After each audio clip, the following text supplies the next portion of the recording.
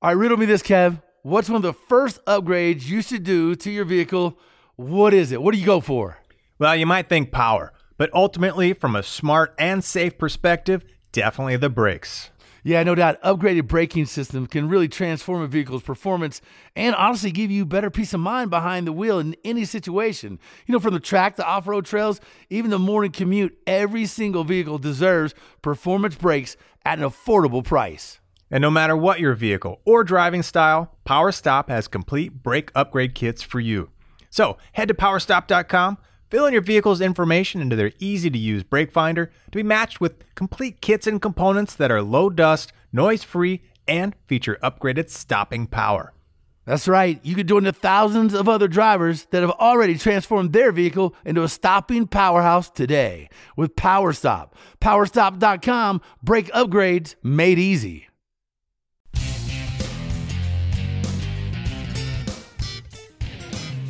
All right, it's the Two Guys Garage Podcast. He is Kevin Bird. I am Willie B, and fired up about today, man. Today, we're going to peel the curtain back a little bit. Right, Bird? That's right, man. This is one big curtain, too. We're not talking about a little curtain. Yeah. This is the curtain of all curtains when it comes to the car guy, the car girl, and the whole entire industry that we care about. Yeah, man. There's one show that just sums up the entire industry as a whole.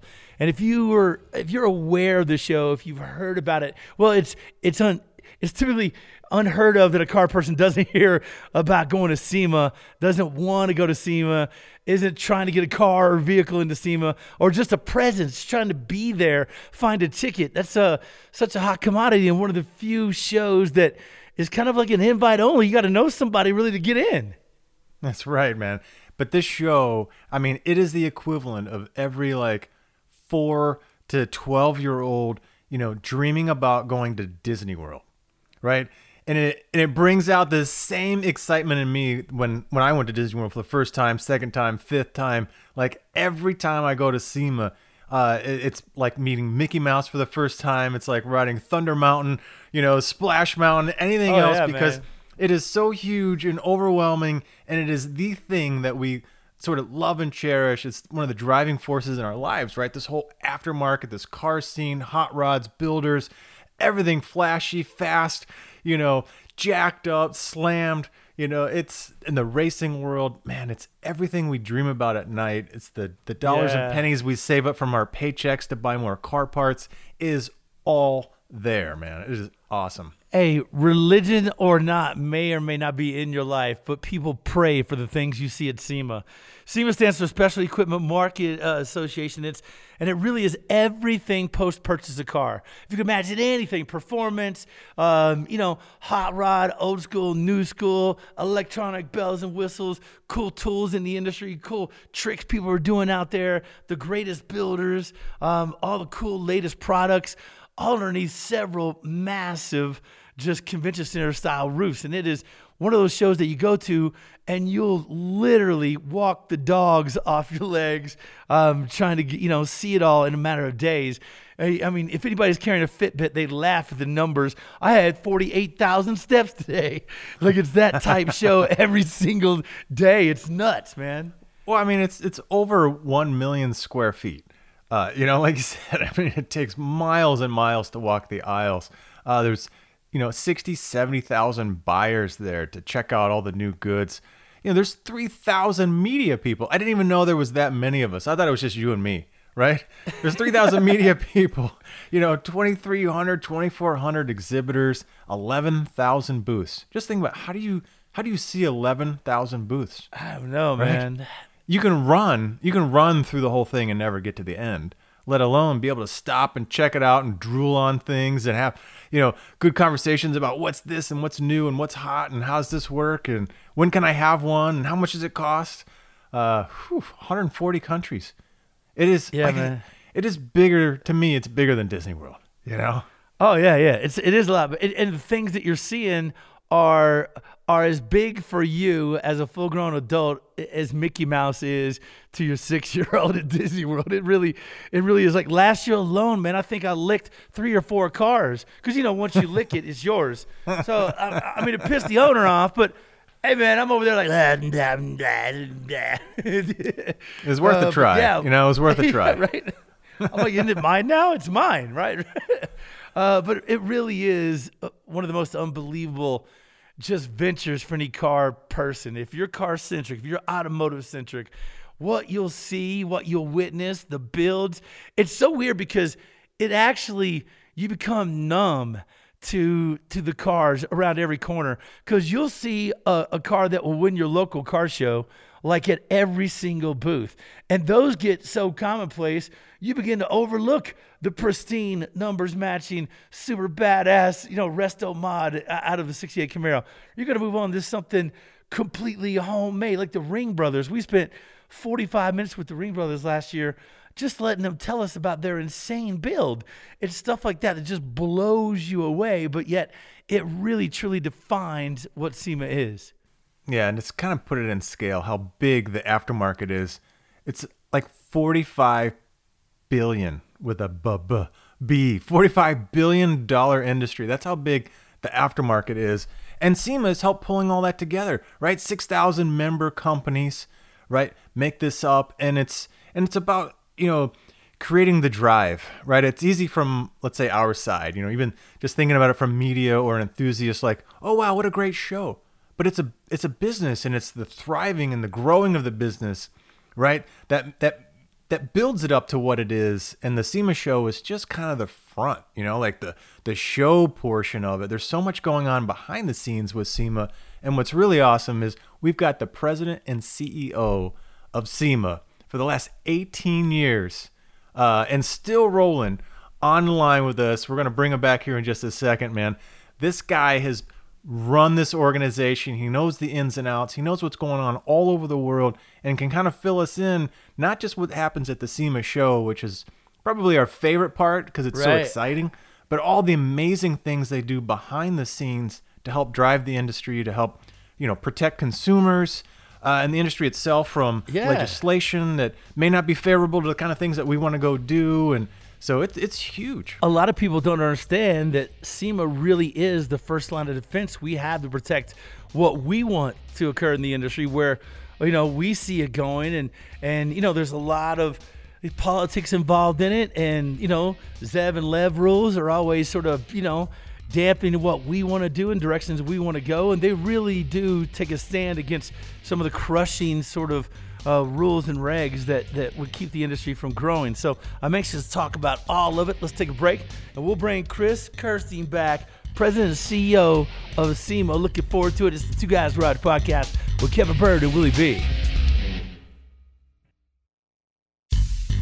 It's the Two Guys Garage Podcast. He is Kevin Bird. I am Willie B. And we have our boy Chris Kirstein on from SEMA, President and CEO of SEMA. And I'm telling you, man, that job comes with a lot of responsibilities. So welcome to the podcast, man. Thanks so much for your time. Well, it's great to be with you guys. Thanks for having us here. Hey, I got to ask, so what is it about, what first got you into cars? Because ascending to where you're at, that doesn't happen unless somewhere along the way you became a car guy. So what was that moment? What was it? It's really kind of an interesting thing because I started out working for SEMA many years ago, as many as 30 years ago, by the way, when I was just a young punk coming out of law school, Washington, D.C. I went to work for this firm, and they represented SEMA, they represented NHRA, a couple other organizations, and it was cool. I love cars and trucks. This is great. But what really got me going on this thing was the situation for these little companies that were in this business. And, everybody's got their thing that they get up out of bed in the morning for. I often say, what keeps you there at night when you could be going home and having dinner with your family? Right. What is it that you really love? And the thing that got me was, here you had these thousands of little companies who were like Davids in this world of Goliaths in the automotive industry. So you had the car makers, these giant companies. You had the federal government, EPA and NHTSA and the Department of Transportation, U.S. Congress, the state legislatures, all these giants. And it turned out we were SEMA, the voice for these little companies, and we were taking care of these Davids. And I got such a kick out of the difference that we could make for all of these small companies who otherwise didn't have anybody going to bat for them, that it really, really locked me in. And I have a funny story from early on. You know, people say, what was a moment that made you say, this is a career choice that I'm going to head down? And I remember I was in this board meeting, and we had probably 20, 23, 24 board members in those days. And we'd come in and we'd tell them about the things that were coming up out there on the legislative regulatory front. And we'd then get their agreement about whether we should go after it and try and defend it or take care of it. And I said, all right, we got this new deal. I got a call from a company. They've hardly been a SEMA member for a year, right? And they're running into problems. And their problem is one where they're getting nailed all over the country. So this is going to take a lot of work to deal with this thing. And I'm interested to talk to you guys about it, see if you're interested in having us support them. And they said, okay, tell us what this product. And the product was undercarriage neon. I don't know if you guys even remember undercarriage neon. Yeah, right? Oh yeah. Right next to spinners, right? Yeah, the beginning of the sport compact cruise. And so this little company was trying to get some help. And I talked to them about what it would take and the resources and all that sort of thing. And they, without pause, without hesitation, said, go after that, take care of that company. That's awesome. And I thought, this is an organization that really stands for something. They really are all for one for all. These guys hadn't contributed to the coffers of SEMA for any substantial time, and this thing was going to be a drain. But that board then, and historically and all the way through to today, they get it that we stand united. We are really a meaningful voice. If we don't take care of each other, we splinter out and we lose that voice. So that was kind of the beginning for me. I said, this is awesome. This is what I want to do. And then it just kind of grew from there. And Chris, that's why I still have undercarriage neon on one of my cars today. No, I'm just kidding. But yeah, man, it does mean something standing up for the little guy. And if it really wasn't for, you think of all the innovation, because the aftermarket does so well to keep up with, with what they're doing on the big manufacturer side, right? On the OE side, the aftermarket needs guys like you fighting for them, because it is such a, there's so much vitality there. There's so much, it's a robust sort of thing when these car guys are passionate about something they want to create, build, or bring to the market that, is better for performance, gets more, miles per gallon, or better efficiency, or a better way to do it. And it's good that you guys are the big brother kind of helping clear the path for them. Well, if you think about it, the little guy grows into the big guy. And if you let the little guy get killed off, the big, awesome stuff never happens, right? I mean, think about K&N Filter. I mean, that was a guy way back when, right, that wanted to, make a better filter for, racing motorcycles on the sand or whatever. And now it's a huge company that's part of the whole big system. And so, yeah, taking care of the little guys, the medium guys, the big guys, it's all important, because over time it all grows, and it's created this, industry that we love and that we get to benefit. I mean, think about all the cool things that you put on your car that you've modified, everything from the paint, the wheels, the tires, the brakes, you name it, all the calibration tools, and everything is because, right, in a lot of ways, an organization like SEMA has been out there, protecting them, helping them, guiding them, connecting them with buyers, with resellers, everything to make that whole industry grow and thrive to what it is today. You can't imagine. There's a really cool little data point that kind of blows people away, to your point, Kevin. And the first piece of it, the frame up, our industry is nothing without innovation, right? So people wake up on Monday in our industry, and they're most of the time trying to improve on one of the best manufactured, best engineered products in the world, right? The automobile over history has been one of the best products that ends up in consumers' hands. And these guys every day are trying to figure out ways to do it better, differently, and so on. So a lot of innovation. And each year at the SEMA show, we have maybe 2,400 companies show up and exhibit at that show, right? Every year, somewhere between 400 and 600 of those companies are new first-time exhibiting companies at SEMA. And most of the time, they are enthusiasts out there who saw something that they felt like they could do better, and they start out making a widget or a little line of widgets or whatever it is, and they come to the SEMA show tiny. And if they catch on, their business grows, and the next year they're back. I think the following year, you get about half of those companies come back. And the third year is about half again. But if these companies make it through 3 years, they are the companies that eventually grow and become sort of the new mainstays. And in a lot of different segments, SEMA is a big pie that's made up of a lot of different slices of hobbyist segments. And in those segments, going to that show and getting noticed and getting your innovation on the map is what it is all about. And it keeps all this cool stuff just flowing into the market for all the gearheads out there. One of the first places I always go to is your new products hall, because it always has something that, oh, wow, you know, it gives me that like, man, I can't believe you did A, B, and C. It's always such a cool place to kind of visit. I had another question for you too, man.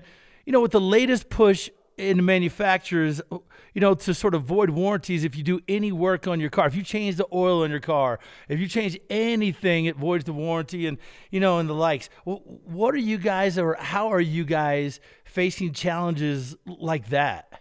Yeah, it's a great question, and people run into it all the time. But I got to tell you, they've been running into it for all the 30 years I've been involved in this too. And fortunately, we got a law out there, the Magnuson-Moss Act, which basically says people are allowed to use aftermarket products when they want to repair, service, or work with their vehicle. And, you know, the hard part for us is a lot of that stuff gets fed back, you know, a particular dealership or whatever gives somebody a hard time about it, and we don't hear about it. But in some cases, it'll get to be enough of a thing that SEMA actually steps in and will write a letter and get in touch with and work through whoever the dealership chain is or the automaker, and we'll talk about it. And basically it comes down to the matter that if the aftermarket part isn't responsible for a problem, you can't void the warranty on that vehicle. And if it is responsible for the problem, you got to be able to demonstrate a causal connection there in order to say, sorry, we're not going to cover that under the warranty. So it's a whack-a-mole gig. It happens, you know, periodically all the time, and we just keep trying to go after it, you know? You know, what I really like about, you know, following the aftermarket industry is you're trying to figure out, you know, between the OE and the aftermarket, who's the head and who's the tail? Is the tail wagging the dog? You know, because as you mentioned, right, the OEs, you know, from all over the world, right, are some of the top engineering. You know, if you think about the technology that's in a vehicle, I mean, it's hundreds or even thousands of times more complicated than the original rockets that got us to the moon. You know, like these are incredible spaceships with computers and all kinds of things that are going on. The engineering, the dynamics, the testing, the durability, all that is unbelievable. And you think, how do you even make it better? But as you mentioned, right, every one of these companies is out there figuring out how to make something better. And a lot of times you see it going back into the OEs, right? The OEs feed off of what the aftermarket's doing, whether it's, you know, door poppers and key fobs, you know, to just bigger wheels and styling, to, you know, think about all the off-road capabilities that Jeeps have that, you know, weren't in the Jeeps way back when, but when they see people, you know, buying aftermarket parts, building stuff, taking them off-road, having a great time, it's like, wow, maybe we should sell that too. You know, it's a cool symbiotic, you know, like relationship, and that just feeds off of each other. So it makes our base vehicles better, and it makes the aftermarket industry better. And, you know, this constant back and forth. You know what it is, Kevin? It's following the money, man. It is following money. Absolutely. Passion fuels that dollar. And when they see dollar signs, man, they're going to go after it. The, you know, those OE manufacturers are going to build something that the people want. And when they want it, man, they'll either make it themselves or spend the money with the manufacturers to buy it, you know? And that's where these guys come in, finding, you know, those guys that are kind of reinventing the wheel and making it even better and, you know, taking that next step. It's a very cool thing because we still have in the car makers, particularly based here in the U.S., people who love cars and trucks, total gearheads, guys like Jamie Meyer, who we recently were able to hire to head up our PRI division and coming out of GM there and all those years in racing over there. It's great that we have people like that because they understand that kind of symbiotic relationship. Yes, of course, they're all in competition with one another, but they all thrive off of one another too. The ideas, who comes up with these ideas first? Can the aftermarket exploit a really great idea before the car makers begin to integrate it? And once the car makers integrate it, can our aftermarket manufacturers continue to thrive because they offer different levels of quality that are oftentimes better than what the OE is offering? They offer a whole variety of different materials and looks and different ways that people can get to those products. I mean, not everybody is spending time in a dealership, right? So it's the sort of thing that the car makers and the people who are inside there who really love the hobby, love racing, they help us. They help our companies quite a lot. And at the same time, they compete with them. So we just keep working to make sure that our guys are at the head of that, at the front of that wave. So it's been working pretty well. Yeah, no doubt. You know, you think about all the years that you spent at SEMA, you know, now you got decades of it. I imagine you seeing what the aftermarket has created over several decades. I bet it's been amazing. What, like, are there certain things that you can recall in certain years that were a big evolutionary leap for what you thought would never occur? Like, there's got to be a few of them where you're like, wow, that is amazing. I have one that comes to mind really right off the bat, and that is you guys will remember the introduction of OBD, right? And when it went from California's OBD to the really second step, the Clean Air Act in 1990, OBD2. And I can remember walking into Ford and meeting with a fella there and an engineer, and he had on the table these stacks of paper, right? All the way down this giant conference table. And he said, that is the code that your industry is going to have to sort out in order to be able to make parts that are going to integrate with this system. It isn't going to happen. Yeah. Fast forward a few years. Exactly. Quite a few creative minds. Tell Mark Heffington that he's not going to get in there. And I'll tell you what, he's going to hire the talent who will figure it out. And so many other companies that have been able to do the same thing. And it was supposed to be the end of the under hood portion of our industry, right? And through great legislative work, SEMA's government affairs team, I was back in DC then, we took the EPA to court on the proposed regulations. We made sure that those regulations didn't lock out the opportunity to get into that system and see how it worked and be able to work with it and really even repair vehicles as much as modify them. But we succeeded in that lawsuit. And at the same time, some of the car makers, I would say the gearheads in those car makers began to help and work with our industry. And so that was something that I think of as a huge step that was in front of the industry that they were able to overcome. But I can tell you, talking to the guys who came before me, hell, going from carburation to fuel injection, I mean, there have been these steps all along the way. And right now, I'll tell you what the big one is in front of us. This crazy rush to market with all these safety features, these safety systems that are on vehicles now. I mean, the car makers are out ahead of their own dealers' ability to work with those things. They're out ahead of the collision repair industry's ability to work with those things. And of course, SEMA members who are trying to raise or lower a truck, a very simple sort of thing. I mean, the stuff you have to pay attention to now to make sure you're not interfering, disabling, whatnot, some sort of safety sensor. So we've been working real hard, even with the Society for Automotive Engineers as a standardizing organization, to say, God, guys, this is crazy. The marketing push is everybody wants to have the coolest bells and whistles first, right? But the information on how to work with this stuff, repair it, recalibrate and put it back on the road in its original condition, everybody's struggling with that. So SEMA, a couple of years ago, introduced a facility to help our members we call the SEMA Garage. It's a product development assistance center.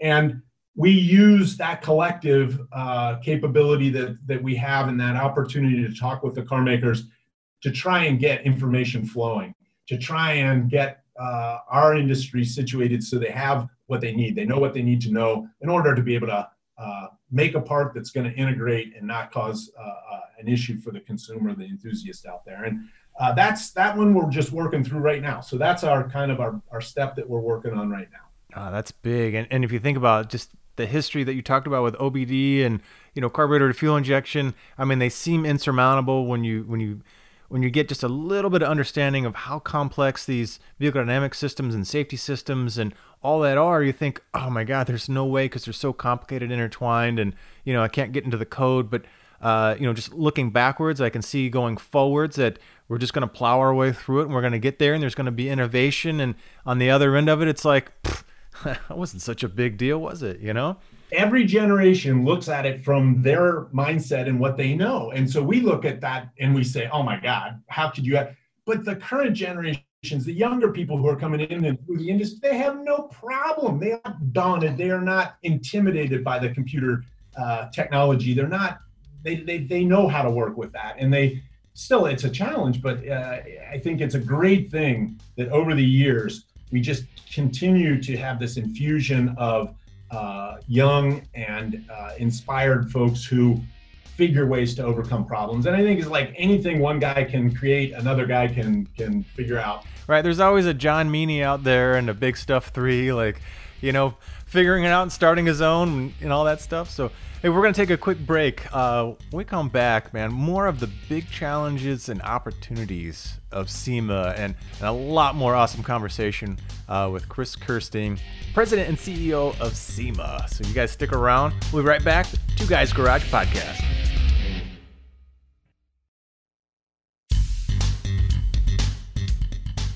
It's the Two Guys Garage Podcast. He is Kevin Bird. I am Willie B. And we have Chris Kirstein on, CEO, President of SEMA. And when it comes to SEMA, a lot of people the first thing that comes to mind is a car show. Like, Chris, you got to admit, first thing that pops in people's mind, coolest car show on earth, the baddest rides, baddest builders, crazy chicks and Reese cups in every booth for miles. So it really is, man. It's got that perception, but you guys do so much more. And I don't know if you're aware, but how did SEMA first get started? What was the kind of drop in the bucket that made SEMA come together as an effort for us car guys? It's a pretty cool story, and I think it's especially cool because it's surprising. There was no SEMA show in the beginning. So a lot of folks who are listening probably aren't too familiar with what it means to be a trade association. It's just a group of businesses that, for one reason or another, they come together because their combined resources will allow them to get things done that they couldn't do on their own, right? That's really the essence of what a business group like SEMA is all about. And interestingly, by the way, in the beginning, it was not the Specialty Equipment Market Association, SEMA. It was the Speed Equipment Manufacturers Association. Yeah. Nice. That's a great way to get started. Yeah, man. Yeah, exactly. In the 30s, the 40s, the 50s, out here in Southern California, you had all these guys who were hot rodding and going out to the dry lakes, and speed contests were the focus one way or another. And as they kind of went along, and especially after World War II, when you had these guys develop all this automotive know-how, they came back out and they figured, we can start making this stuff. We can start making parts and selling it. So, names that everybody knows today: Edelbrock, Ed Iskandarian, Iski Cams, all these guys, Robert Peterson, who eventually went on to found Hot Rod Magazine, Wally Parks, who went on to found the National Hot Rod Association. These guys were all just out in the desert making cars go fast. And they figured out a way to turn it into a business. And as they were going along, they would run into problems and things, but very interesting problem that led to SEMA being formed.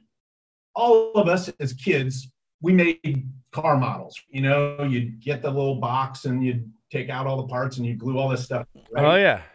The original sort of thing that got all these guys sitting at the table together when you make that model, you go through all the hell of making it, right? And then the real hell begins. You're going to put the decals on, right? So yeah, put that thing in the warm water and you try and get it out, and you're going to put that decal on there just right? You got this funny car, you got this top fueler, and you're putting on the decal. So the guy who was trying to do that for the model company was Revell. His hell was trying to get licenses to use those trademarks in all those boxes. And at a point after he started going to all these companies and haggling and wrangling, he thought, I know what a trade association is. I know what it is. I should tell these guys about it. So he actually got a few of them together and said, you know what, you guys, if you would come together and form an organization, work together, you can solve all kinds of problems. One thing we could do is we could put together a standard licensing agreement for this stuff. It made my life easier and be better for you guys too. And that was the thing that brought all those manufacturers who were, by the way, vicious competitors with one another, brought them all to the same table in the very beginning. He sold them on the idea of stickers. I'm telling you, my kid is 4 and I totally get it because I can get this kid to do all kinds of things for stickers. Right. All of us had a hot rod sticker collection as kids growing up. I mean, you did or you do? Because I still have my stickers. They're on my toolbox. Yeah, bro. They're on my workbench. Hey, I still got my Trapper Keeper from high school just because I didn't want to throw the stickers away. All right. So that launches SEMA. But very quickly thereafter, the California legislature puts into place a bunch of emissions laws that the rest of the country didn't have, right? So if you wanted to be a car maker selling into California, you had to meet these emissions requirements.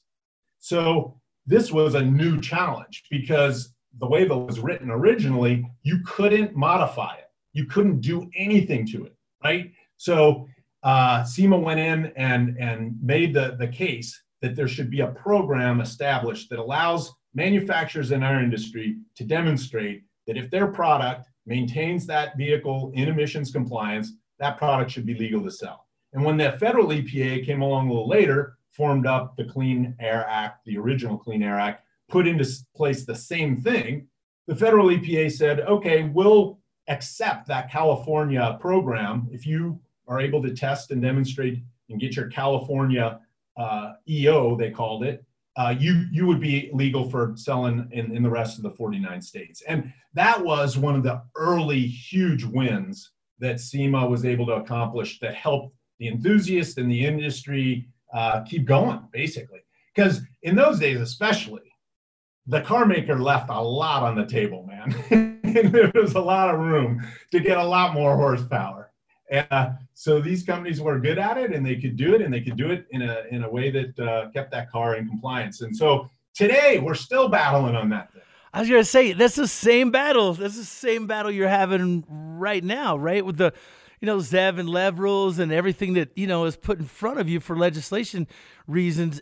It's got to be one of the most consistent battles you guys have. So a trade association works for businesses, but it also helps the ultimate, in our case, the ultimate enthusiast consumer. We help these guys with training and education. We have all kinds of product development assistance that we run. We do a lot of market research to help them understand trends and where things are going. And we've got just a whole range of different ways that we try to help these small businesses continue and succeed. And of course, we have the events. And the SEMA show came along in 1967, really the first one that had the name SEMA involved in it in a meaningful way.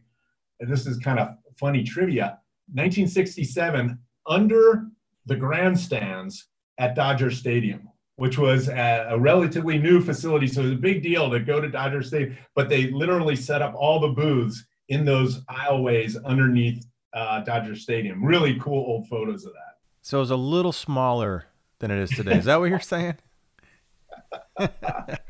Yeah, I think they had 100 companies though. That was pretty cool. I look back at that. I respect that. As a guy who is responsible for making these things happen, right? I look at that and I say, God dang, they got 100 companies in there that first. Well, speaking of that, where do you see electric vehicles taking us? Where do you see sort of the next evolution 3, 5, 7 years out?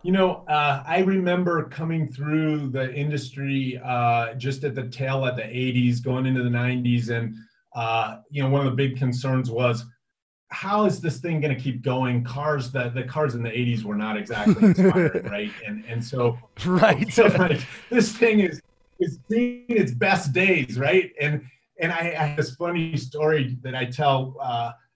I have this issue of what is basically the SEMA News magazine. We put out a magazine every month, and there's an article in it, and the article talks about the board meeting that was held that day. And they were talking, the headline was, does the industry have 5 years left?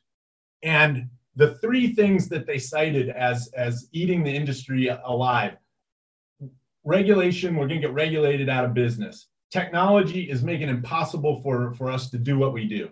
And lastly, we're a graying industry. We're going away, right? The people who love cars and trucks are going away. That article was from 1973. Wow. That's crazy. Wow. But what you can see as anybody who has been around our industry all those years, it just keeps reinventing itself. Who foresaw the sport compact thing, right? Who ever imagined that we'd sell more pickup trucks in this country than we sell regular streetcars? Who would have guessed? Who would have known this boom would happen in truck and SUV? So it's constantly, how about this? We have just sort of sleptwalked through the coolest era of horsepower development ever. And hardly anybody even talks about it. It's like you can go in and buy 700 plus horsepower in a dealership. Isn't that nuts?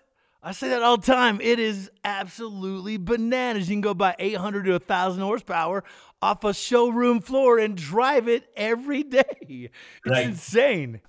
Hey, I got to ask you real quick before we have to run.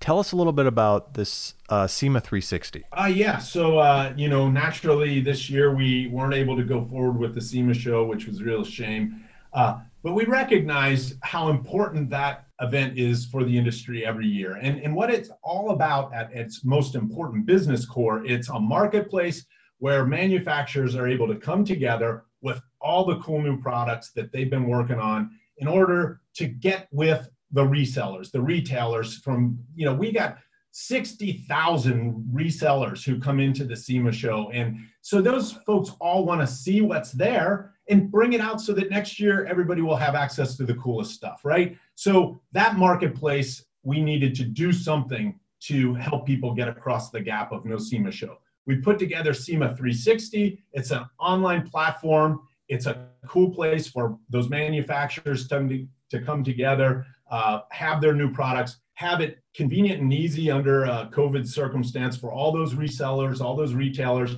to come in and see what's there and be able to, set up their business for the year ahead.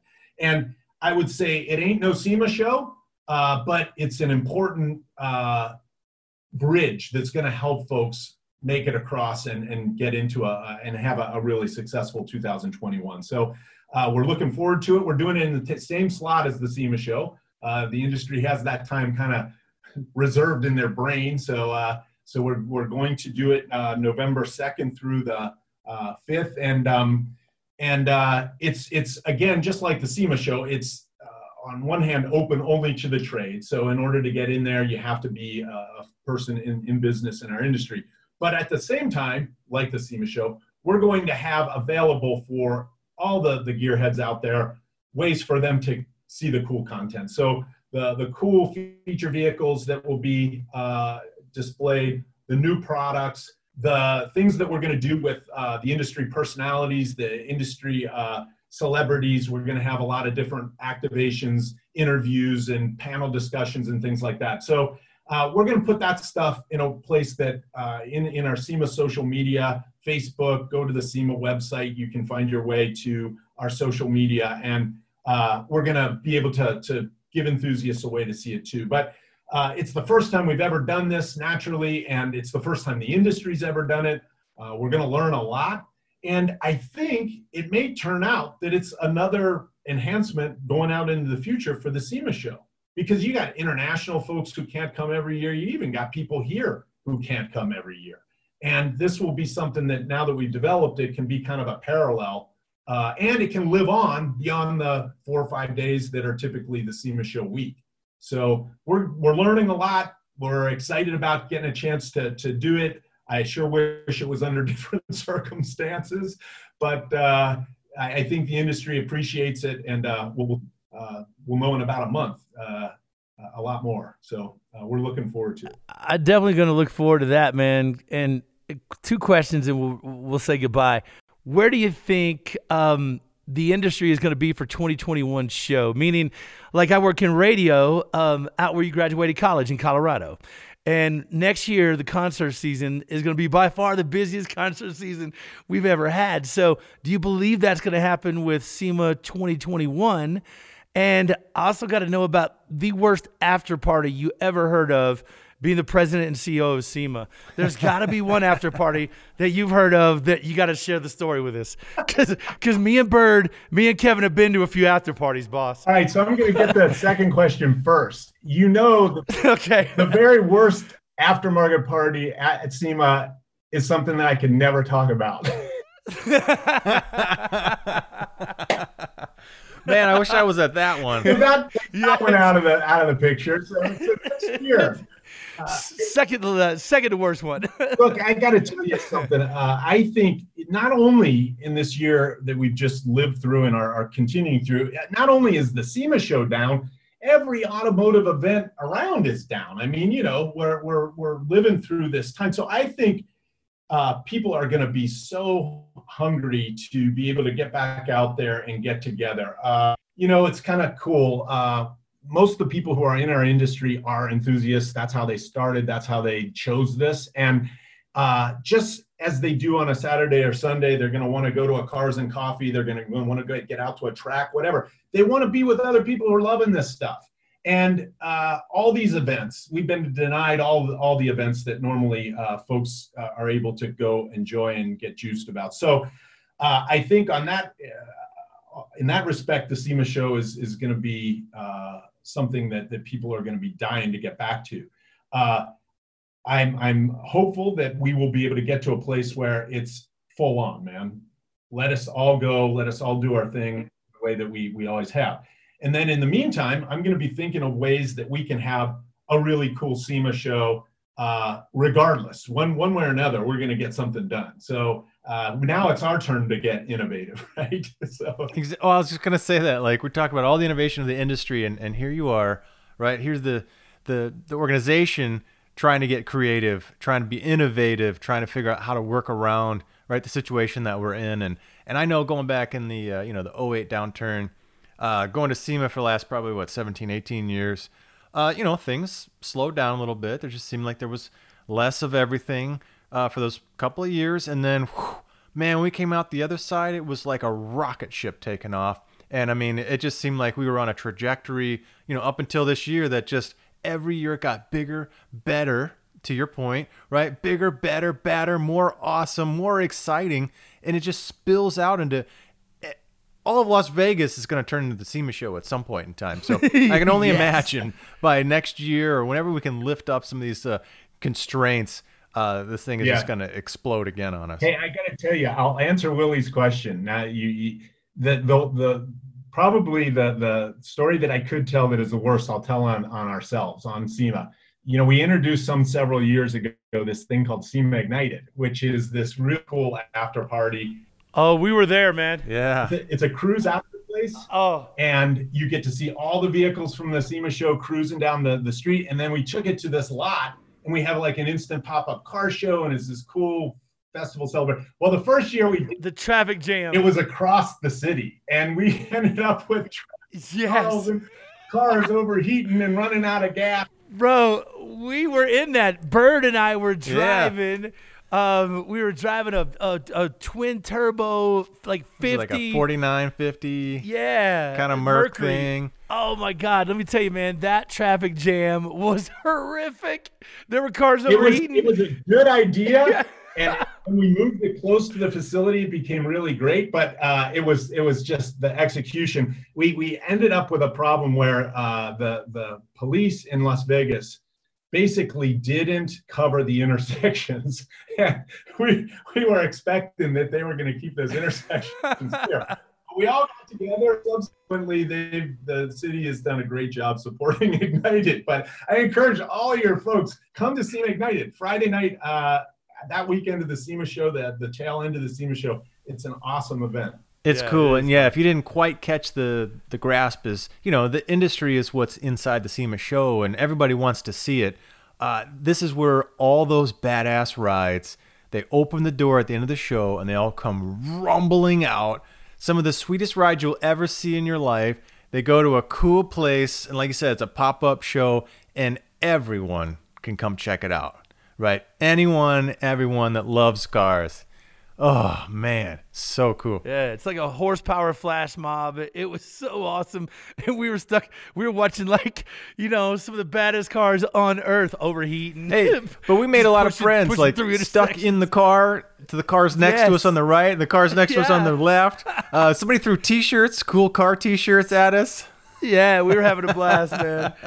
Hey, Chris, thanks so much for your time, man. Chris Kerstein, President and CEO of SEMA. Don't forget about our show, Area Weekends on Motor Trend Network. Check your local listings. The episode's also now streaming on Motor Trend on demand, a great way to find us. Again, thanks for our guest, Chris Kerstein. What an honor it was to talk to him, my man Kevin Bird. I'm Willie B., our producer, Scoop, and executive producer, Bob Ecker. Yeah, and don't forget to check out our website, twoguysgarage.com, and share your thoughts with us on social. We're everywhere, Facebook, Instagram, and Twitter, at Two Guys Garage.